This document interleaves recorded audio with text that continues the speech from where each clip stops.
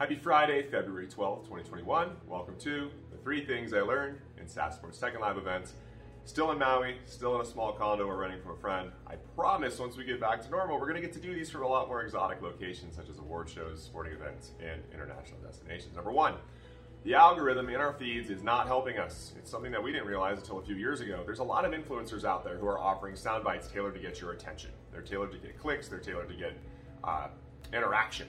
It's not really about outcomes. They're promoted in our timelines and they fill them up. It's what makes people log into the empty calories that are social media, even if that social media is geared around professionalism. It buries useful media and it takes up our time. We found that the most impactful advice is actually a bit controversial and much more difficult to find. Yes, it's good to read what Gary Vee has to say about something or whatever the other influencers are and to keep up to speed with that. But if everybody else is reading it, is it really a competitive advantage? And were they offering that kind of information when they were using it as a competitive advantage? Probably not. It's really important that we manage our feeds and make sure that the things that are in there are leading us to where we need to go, because another poll on how we decide we want to work from home, though it's sometimes exciting to click the little icons, it's not helping us get where we want to go. That's number 1. Number 2, when a measure becomes a target, it ceases to be a good measure. This is Goodhart's law. It took us years to understand this and then to try to ingrain it culturally.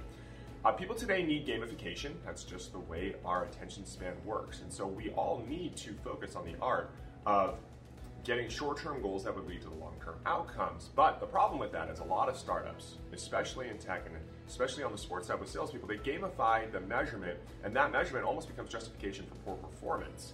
You know, bad companies chase KPIs of the day, whatever that is, certain RCAC numbers, Rule of 40, whatever else. Salespeople, they will chase activity numbers. If you tell them to do a certain amount of meetings and a certain amount of calls, that's what they're going to do, and then they're going to use that as defense for why they're doing their job well, as opposed to the outcomes that come from that. Marketers chase vanity metrics. As we just said in number 1, social influencers chase vanity metrics like likes and engagement.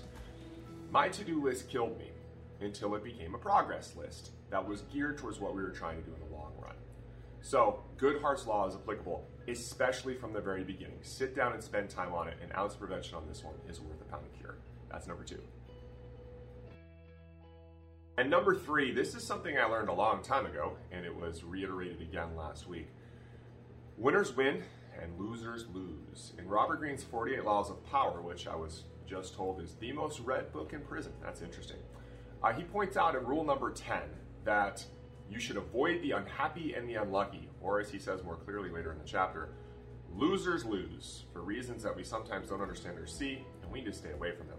That was a shockingly negative thing for me to read back in 2008 when I read the book the first time. I do find the converse to be true, though, that winners win. There are a lot of things that we don't understand that goes into a winner winning, and we just saw it again last week when Tom Brady won yet another Super Bowl with a different team. It's very easy for us to glaze over in our work life and our professional life how certain people are winning, whether it's luck, whether it's good fortune, whatever else. A lot of times there's a lot more going into that winning than we think. In my experience, find the winners, pay them, and if they won't come work with you, get as close to them as possible. That's number 3 for this week. Have a great week. We'll see you next week on The 3 Things.